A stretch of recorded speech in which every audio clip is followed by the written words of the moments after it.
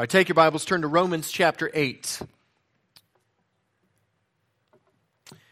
Often when we think of salvation, we think in terms of justification only. The idea that as we come to God, we recognize we're sinners, we recognize the need for a Savior, and so we pray, we ask God to save us, and at that moment, we are saved. And we think in terms of justification. And so often when we ask, are you saved? That's what we think about. But the reality is salvation is so much more. There is this all-of-life aspect to salvation. And as we worked through this chapter in Romans 8, this incredibly glorious chapter, Paul presents for us the amazing benefits of a relationship with Christ through faith. That it's more than simply getting out of hell, although that is spectacular. There are some real life, everyday, all of life benefits that come with this relationship with Christ. And as we recognize these benefits, it changes the way we look at life. You know this and I know this, that the world is a broken place. We struggle through life, whether it's relational struggles or economic and financial struggles or physical struggles, health issues. We recognize that the world is broken. But salvation is the answer. The gospel is the answer to all those struggles. And as we look at these amazing benefits, we begin to see just how this is the case. And when we understand and preach the gospel to ourselves, it changes our outlook in life. And so as we look at this chapter, we see some amazing benefits and the glory of God's amazing grace. So let's look again at Romans chapter 8. This should be our last look at the first 17 verses. Paul says, "There is therefore now no condemnation for those who are in Christ Jesus. For the law of the Spirit of life has set you free in Christ Jesus from the law of sin and death. For God has done what the law, weakened by the flesh, could not do. By sending his own Son in the likeness of sinful flesh, and for sin, he condemned sin in the flesh, in order that the righteous requirement of the law might be fulfilled in us, who walk not according to the flesh, but according to the Spirit. For those who live according to the flesh set their minds on the things of the flesh, but those who live according to the Spirit set their minds on the things of the Spirit. For to set the mind on the flesh is death, but to set the mind on the Spirit is life and peace. For the mind that is set on the flesh is hostile to God, for it does not submit to God's law. Indeed, it cannot. Those who are in the flesh cannot please God. You, however, are not in the flesh, but in the Spirit, if in fact the Spirit of God dwells in you. Anyone who does not have the Spirit of Christ does not belong to him. But if Christ is in you, although the body is dead because of sin, the Spirit is life because of righteousness. If the Spirit of him who raised Jesus from the dead dwells in you, he who raised Christ Jesus from the dead will also give life to your mortal bodies through his Spirit who dwells in you. So then, brothers, we are debtors, not to the flesh to live according to the flesh. For if you live according to the flesh, you will die, but if by the Spirit you put to death the deeds of the body, you will live. For all who are led by the Spirit of God are the sons of God. For you did not receive the spirit of slavery to fall back into fear, but you have received the Spirit of adoption as sons, by whom we cry, Abba, Father. The Spirit himself bears witness with our spirit that we are children of God. And if children, then heirs, heirs of God, and fellow heirs with Christ, provided we suffer with him, in order that we may also be glorified with him." In this text, as we have seen, we discover three amazing results of our relationship with God through faith. And over the past few weeks, we've examined the first two of these amazing benefits. The first was that we are no longer under condemnation. We will stand before God and be declared not guilty. No matter our sin, all our struggles, we will stand before God and he will declare us perfect. What an incredible reality. And we recognize that the law condemns us. We see that We don't deserve this, but Christ, through the cross and his sacrifice on our behalf, freed us.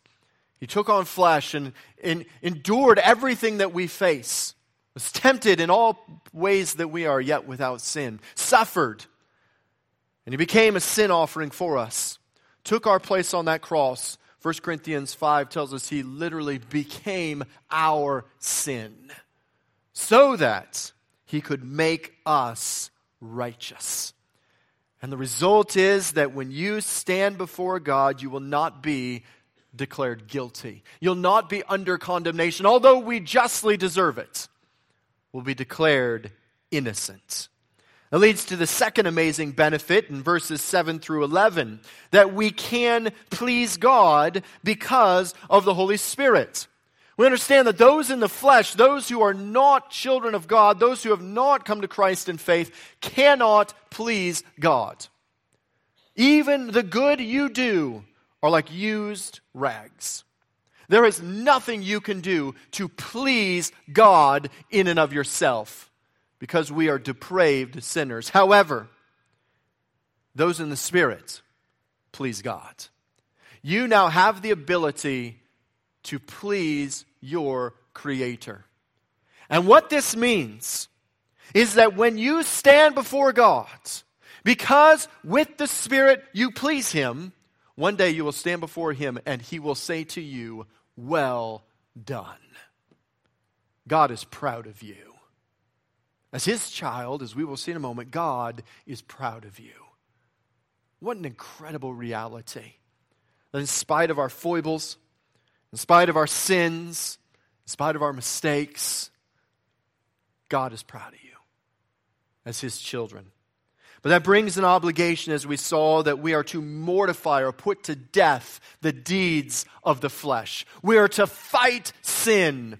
We are to live for God. And each and every day we fight this battle to overcome sin until the day that He comes and eradicates it completely.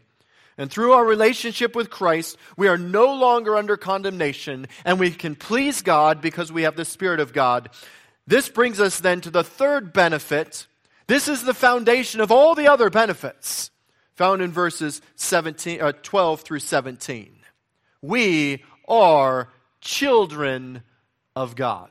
Let's look at these 5 verses. So then, brothers, we are debtors, not to the flesh, to live according to the flesh. For if you live according to the flesh, you will die. But if by the Spirit you put to death the deeds of the body, you will live. For all who are led by the Spirit of God are sons of God. For you did not receive the spirit of slavery to fall back into fear, but you have received the Spirit of adoption as sons, by whom we cry, Abba, Father. The Spirit Himself bears witness with our spirit that we are children of God, and if children, then heirs, heirs of God, and fellow heirs with Christ, provided we suffer with Him, in order that we may also be glorified with Him.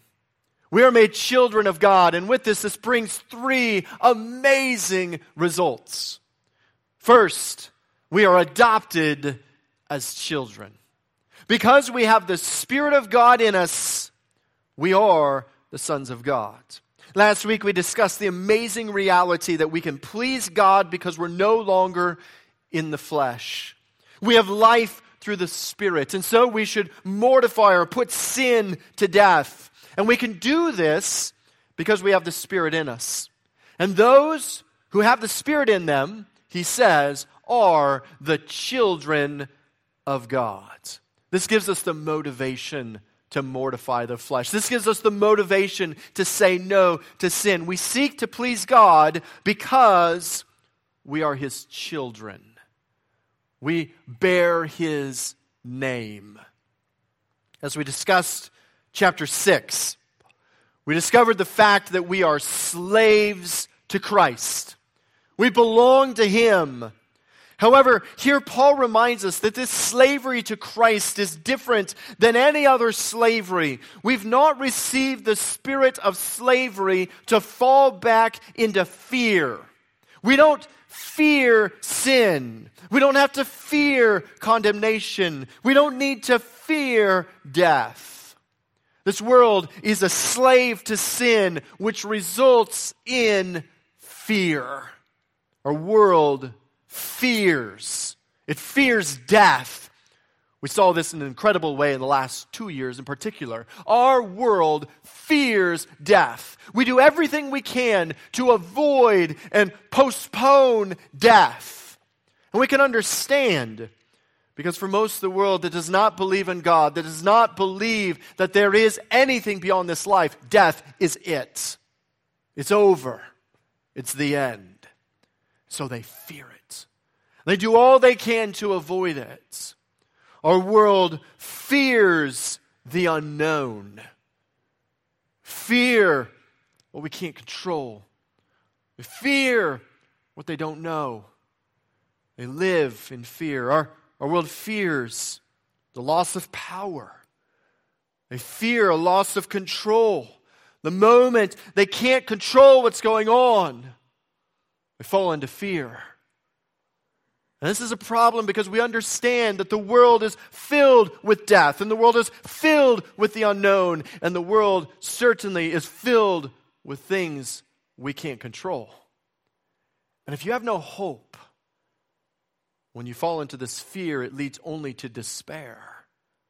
Because what do you do when you lose control and you believe there is nothing in control? What do you do when you fear the unknown and you believe that it's all random? What do you do when death is coming for you and you believe nothing comes after? They live in absolute despair. In chapter 1, we looked at the way that society degrades as it turns away from God and turns to a worship of self, an exaltation of itself. And over the past century, we have moved from the truth of God to the self. Feelings being the ultimate determiner of right and truth. Why do we need to refer to you in a certain way? Because I feel that way. And everything is about self, but that leads to absolute despair because the self is broken. And so they live in fear. And to cover despair, the slavery to sin, culture seeks to anesthetize itself, to make it so it doesn't feel that despair and that sin anymore. And so we see a turning to sex and drugs and alcohol and entertainment and fun and anything that can distract us from the despair of life. However,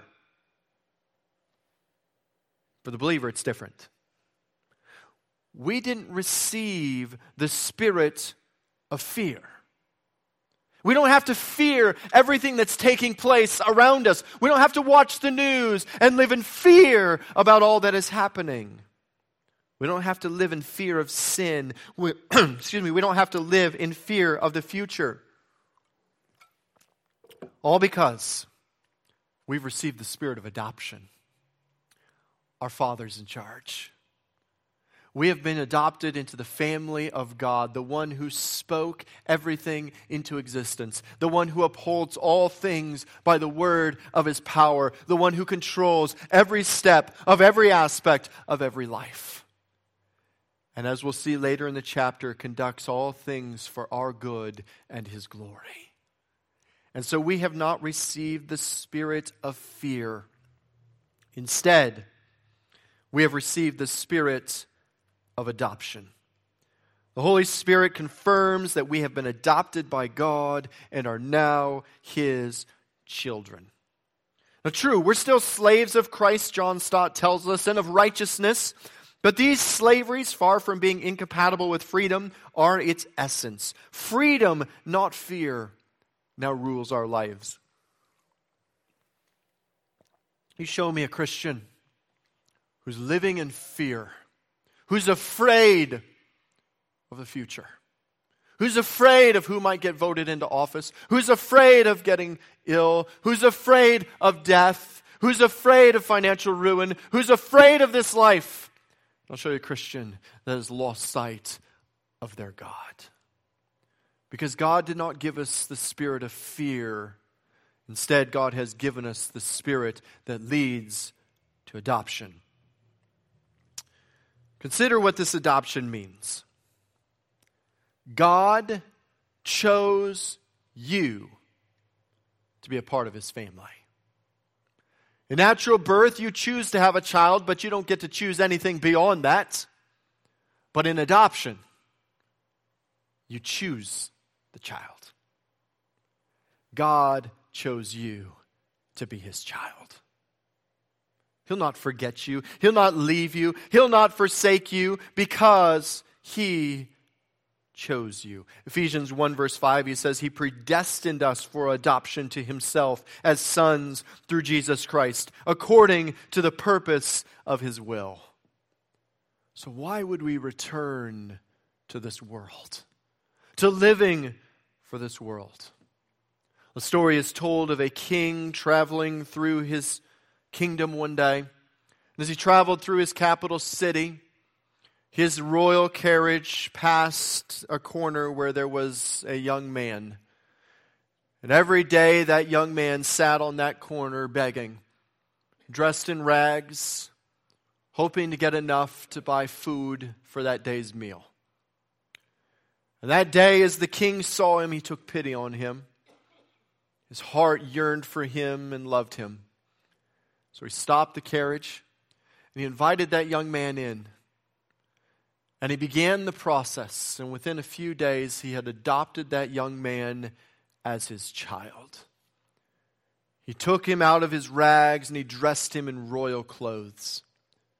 He gave him access to the royal riches, a room in the royal castle. A few days after all this took place, the king was walking through the castle and he asked one of his soldiers there, "Have you seen my son?" He said, "I saw him leaving earlier today. I think he's back on the corner." The king went back to that corner and saw his son sitting there dressed in rags, begging for his food. And he asked him, "Why are you doing this? You don't have to do this anymore. You're my son." So often we are that child. God saw us in the corner, in rags, depraved in our sin, without hope, and He adopted us into His family. And yet so often we forget that we are His children, and we return to the corner of sin, clothe ourselves in rags again. We don't have to. We don't have to fear. We don't have to live in that because we are His children.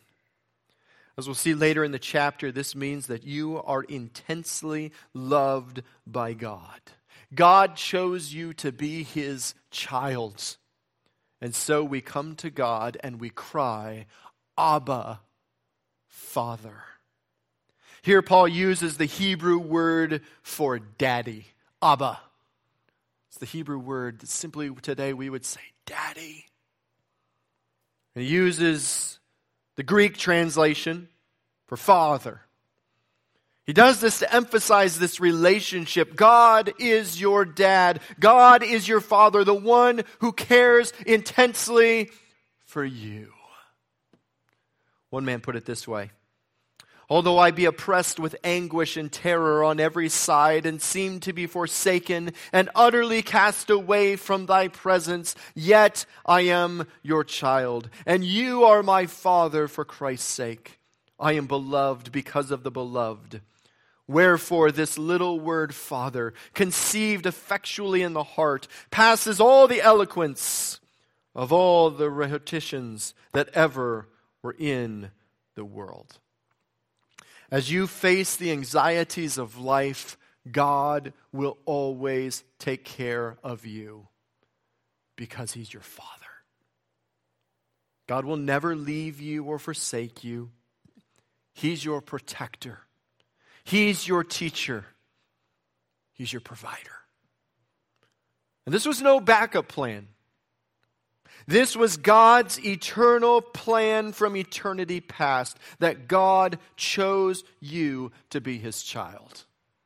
Galatians 4 verse 4 says, when the fullness of time, the correct time had come, God sent forth His Son, born of a woman, born under the law, to redeem those who were under the law, so that we might receive adoption as sons. And because you are sons, God has sent the Spirit of His Son into our hearts, crying, Abba, Father. So you are no longer a slave, but a son, and if a son, then an heir through God.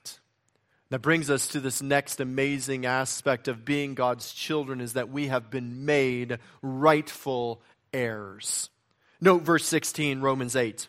The Spirit Himself bears witness with our spirit that we are children of God, and if children, then heirs, heirs of God, and fellow heirs with Christ. In Ephesians 1, we're told, in Him we have obtained an inheritance, having been predestined according to the purpose of Him who works all things according to the counsel of His will, so that we, who were the first to hope in Christ, might be to the praise of His glory.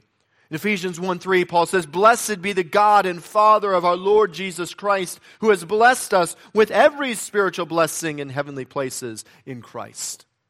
But perhaps the penultimate text on our inheritance in Christ is found in 1 Peter chapter 1. So turn over there very quickly. 1 Peter chapter 1, verses 3 through 5. Here Peter tells us this. Blessed be the God and Father of our Lord Jesus Christ, who has blessed us with every spiritual blessing.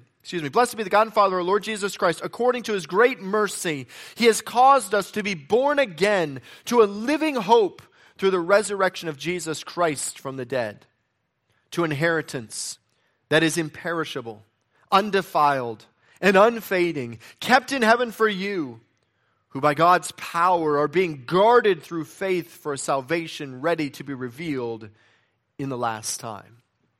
We have an eternal inheritance. As children of the King, we stand to inherit from the King. But what does this inheritance entail? The New Testament regularly uses inheritance not only to refer to an earthly inheritance, but also to a believer's share in the heavenly kingdom, or as our heavenly reward. So, the inheritance is our portion in what is coming, the new heaven and the new earth and all its blessings. You see, you have a part in the coming kingdom. You have a part in the eternal plan of God. Your inheritance is to be part of the eternal paradise where there's no sin, no sorrow, no pain, only joy and happiness in the presence of God for all eternity. The point is that while Christians may suffer in this age and have no future here, there is now awaiting for the faithful reward a sure and steady inheritance, a reward far better than any earthly land and far more lasting. In the Old Testament, the concept of the inheritance is the land of God promised to His people. And we have a future land coming for us. A kingdom whose builder and maker is God. We also see in the New Testament that's another way of saying that believers will receive eternal life. That death is not the end. And Peter notes several important characteristics of this inheritance. First, this inheritance is imperishable. It won't pass away. It can't be taken away. It is untouched by death. All earthly possessions ultimately decay and will be destroyed. Stuff breaks. Stuff wears out. Stuff ages. You don't believe so? Just give your wedding album, give your yearbooks to your kids. See their reaction. Stuff fades away. But this eternal inheritance will not decay. It will not fail. It is untouched by inflation. It is untouched by any kind of financial ruin. It will not die. It's eternal. 2 Peter informs us that this inheritance is undefiled. It is unstained by evil. This is without question the most important aspect of this inheritance. Sin defiles everything it touches. Leviticus 11 informs us it defiled creation. Leviticus 13 informs us it defiled people. Numbers 19 informs us it defiles everything. Every hardship you face, every trial you go through, every sickness, every disease, every conflict, every relational problem is a result of sin. I want you to consider something. Even creation, as we'll see later in chapter 8, is impacted deeply by sin. And yet, how often do we look at creation and say, what an amazing God we serve? It still declares God's glory. We see the amazing sunset. We see the beautiful blossoming trees and flowers. We see the tranquility, the majesty, and even sometimes the wrath of the Great Lakes. And we cry, wow, God is amazing. And it's stained by sin. How much greater will it be when those things are not stained by sin? As spectacular as it is now, what's it going to be like in glory? That's a picture of your inheritance that's coming. Your 401k goes up and down and up and down. Your inheritance in heaven is steadfast, untouched. Sin cannot impact it. This morning, for many, we woke up and we began to consider what didn't hurt because the list of what hurt is much longer. In heaven, it'll be perfect. No more doctor's visits. No more health care. Perfection. Maybe this weekend, with the beautiful weather, you began to work on your home, to repair all the things that had been broken over winter or that you had put off, to pull the weeds that have grown in the last few weeks, to trim things back, to help them look beautiful. All stained by sin. In heaven, perfect. It is undefiled. And third, this inheritance is unfading. It's a picture of a wilting flower, impaired by time. But your inheritance is unimpaired by time. Time destroys most hope. Time helps us realize the world is broken. Life's tough, and then you die. But the passing of time only makes a Christian's hope that much more glorious. Life's tough, but then you die. And you're with Christ for all eternity. You see, your inheritance is unfading. Fourth, it is reserved. It's reserved for you. It's guarded, it's kept, it's taken care of. And in the form of this verb, it's called a perfect passive participle. It indicates a complete past activity by God with results that are still continuing in the present. In other words, it won't change. It's sitting at will call. You'll give your name, and they give you the inheritance. And it's not going away. God's kingdom's not like the airline that overbooked. They tell you, I'm sorry, we don't have enough volunteers. We're going to have to bump you to the next flight. Too bad for you. It's not how God's kingdom works. It's reserved. It can't go away. The inheritance of the new covenant Christian is shown to be far superior to the earthly inheritance of this world. even of the inheritance that the people of Israel had. They were given a land, and they lost it. They went into exile. Later, the Romans occupied it. And even while they possessed the land, it produced rewards that decayed. They suffered. But the rewards of God's glory are unfailing. For all eternity, it's waiting for you. And while sinners might destroy all that they have in this world, there's a reward no force on earth can touch. This inheritance should give us hope in the darkest of times because it is a sure thing. It's reserved for us. It's the strongest possible term that Peter could use. Nothing could take it away. And so you are secure. No matter what mistakes you make, no matter what sins you commit, you are not condemned, and God is proud of you. Finally, this inheritance is personal. He says it's reserved in heaven for you. What's interesting here is that Peter moves from a plural, third person, meaning a group, to a second person. Personal. You. The surprising switch to this you instead of us makes this reservation of this inheritance personal. God thought of you in eternity past. God adopted you. And God reserved this inheritance specifically for you. God takes a personal interest in you. The God of the universe watches over you, so you don't need to worry about tomorrow. Many of you have met Rob Wagner. Pastor Rob Wagner is pastor up in Brighton. He's preached here for me a few times.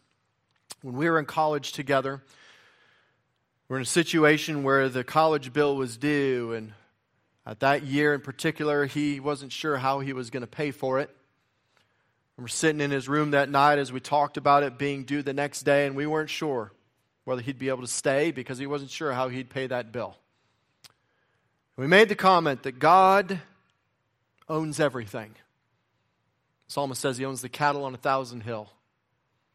We prayed, God, if it's your will, maybe sell one of those cows and pay this bill. The next day, went to breakfast, was sitting there, and he came in. He sat down. He said, Dave, you'll never guess what happened. I said, what happened? He said, God sold a cow. The bill's paid. This inheritance is reserved for you. Your Father will take intense interest in your life and care for your every need. Because He's not some abstract deity that's somewhere out there that maybe will take an interest at some points. He's not some impersonal God that just kind of oversees things and maybe even takes a little bit of sadistic pleasure in making your life hard. God is your Father. And because He's your Father, everything that is His is yours and is your inheritance. And it means He cares intimately about you. So as you're sitting in that doctor's office and you're wondering, God, what are you doing? I don't enjoy this at all.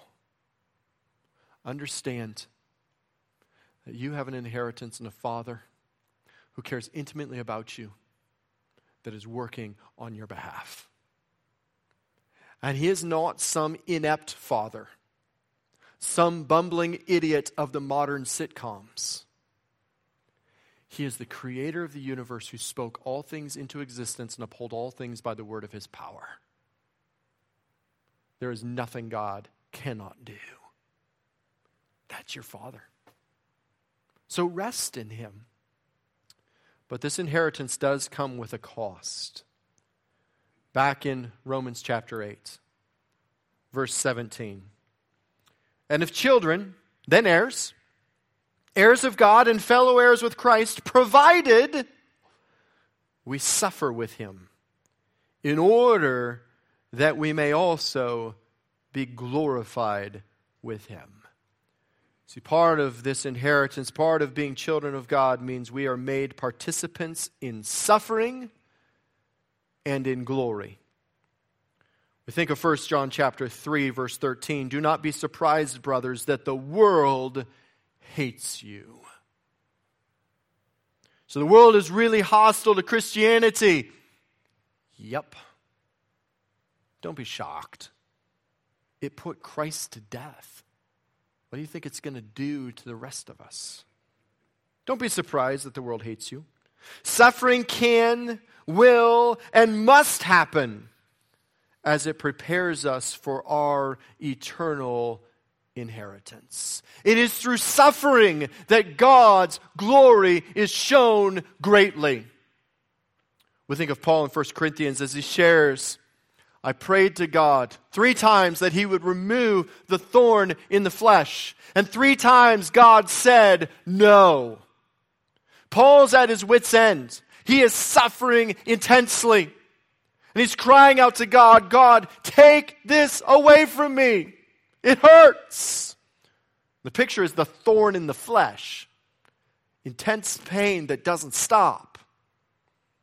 And God said, no.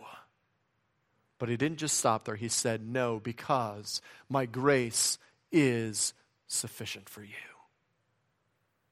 So Paul says, most gladly, therefore, will I glory, rejoice in my infirmity, that the glory of God will rest upon me, that God will be made to look as good as He really is. When you rejoice and you act great when things are going great, that's what everybody expects. Everything's going great. Even the world does that. But in the midst of intense suffering, in the midst of intense trial, when you point to your good Father and you tell the world, it's all good because my Father's got it and He's good, that's different. And it demonstrates the glory and goodness of your Father, the glory and goodness of God. And we do this because we understand that there's something coming. And Christ pictures this for us. In Philippians chapter 2, we're told, have this mind among yourselves, which is yours in Christ Jesus, who though in the form of God, did not count equality with God a thing to be grasped, but emptied Himself by taking the form of a servant, being born in the likeness of men, and being found in human form, He humbled Himself by becoming obedient to the point of death, even death on the cross. In Matthew 25, 26, and 27 relay this account where Jesus in the garden is crying to the Father, if it be possible, let this cup pass from me. Nevertheless, not as I will, but as you will. Christ suffered intensely. And we see in chapters 26 and 27 the suffering that He went through as He was beaten and mocked and ridiculed and ultimately murdered by being hung on a cross. He suffered intensely, but Paul goes on in verse 9, therefore God has highly exalted Him and bestowed on Him the name that is above every name, so that at the name of Jesus every knee should bow in heaven and on earth and under the earth, and every tongue will confess that Jesus Christ is Lord, to the glory of God the Father. This morning we sung, it'll be worth it all when we see Jesus. See, the sufferings that you are facing will be worth it because glory is coming. Life's trials will seem minuscule and not pointless, but minuscule and nothing to worry about because Christ is so great. You may suffer today, but glory's coming. See, salvation is an amazing reality. This reality means that we are not under condemnation before God. We're not guilty. Further, we can and do please God, and one day we will stand before Him and hear Him say, well done, because He adopted us as His children. This means you don't need to fear life or this world today. You don't need to live in guilt and shame over the past. Your past doesn't define you. Through salvation, you have an amazing and secure future. But this means you must live like a child today. We're called to put sin to death and live for Christ, to deny yourself, take up your cross, and follow Him. And that should impact the way you work. As you go to work this week, you are not working simply to pay the bills. You're not working simply because you have to. Rather, you're working in order to worship God and declare His glory. It should impact the way you interact with your family. Your family is not just a group of people you got stuck with. Your family is not something that is the most ultimate thing to you. It's not everything. Rather, your family is a gift from God to be shepherded towards His kingdom. This means it should impact the way you view your finances. The things of this world pass away and fail. Finances are necessary. We have to pay our bills with them, but your finances aren't yours. God entrusted everything to you to be used for Him.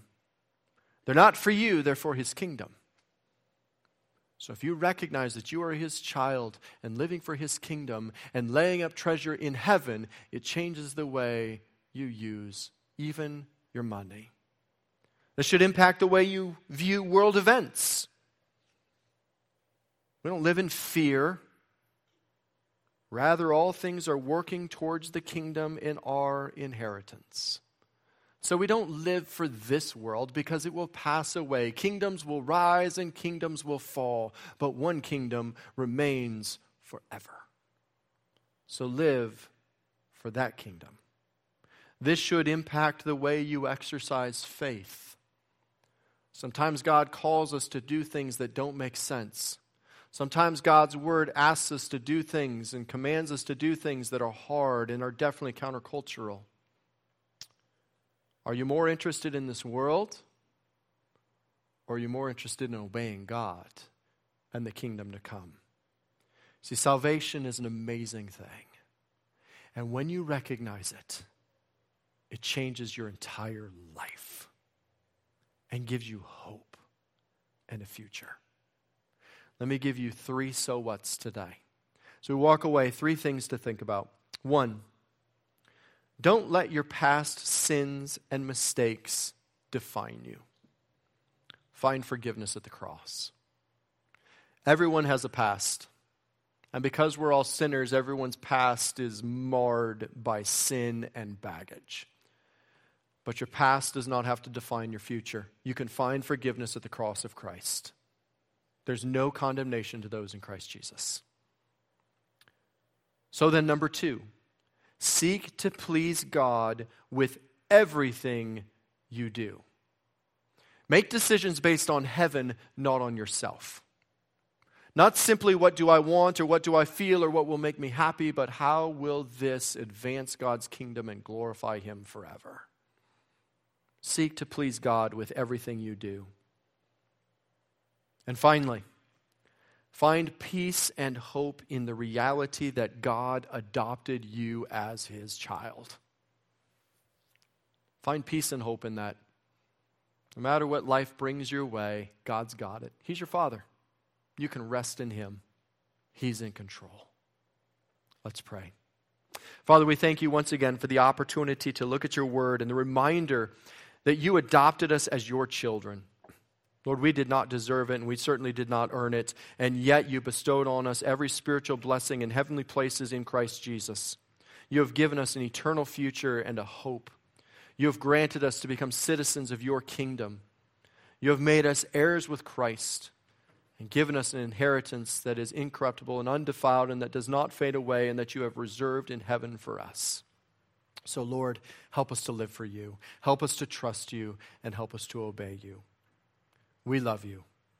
In Jesus' name, amen.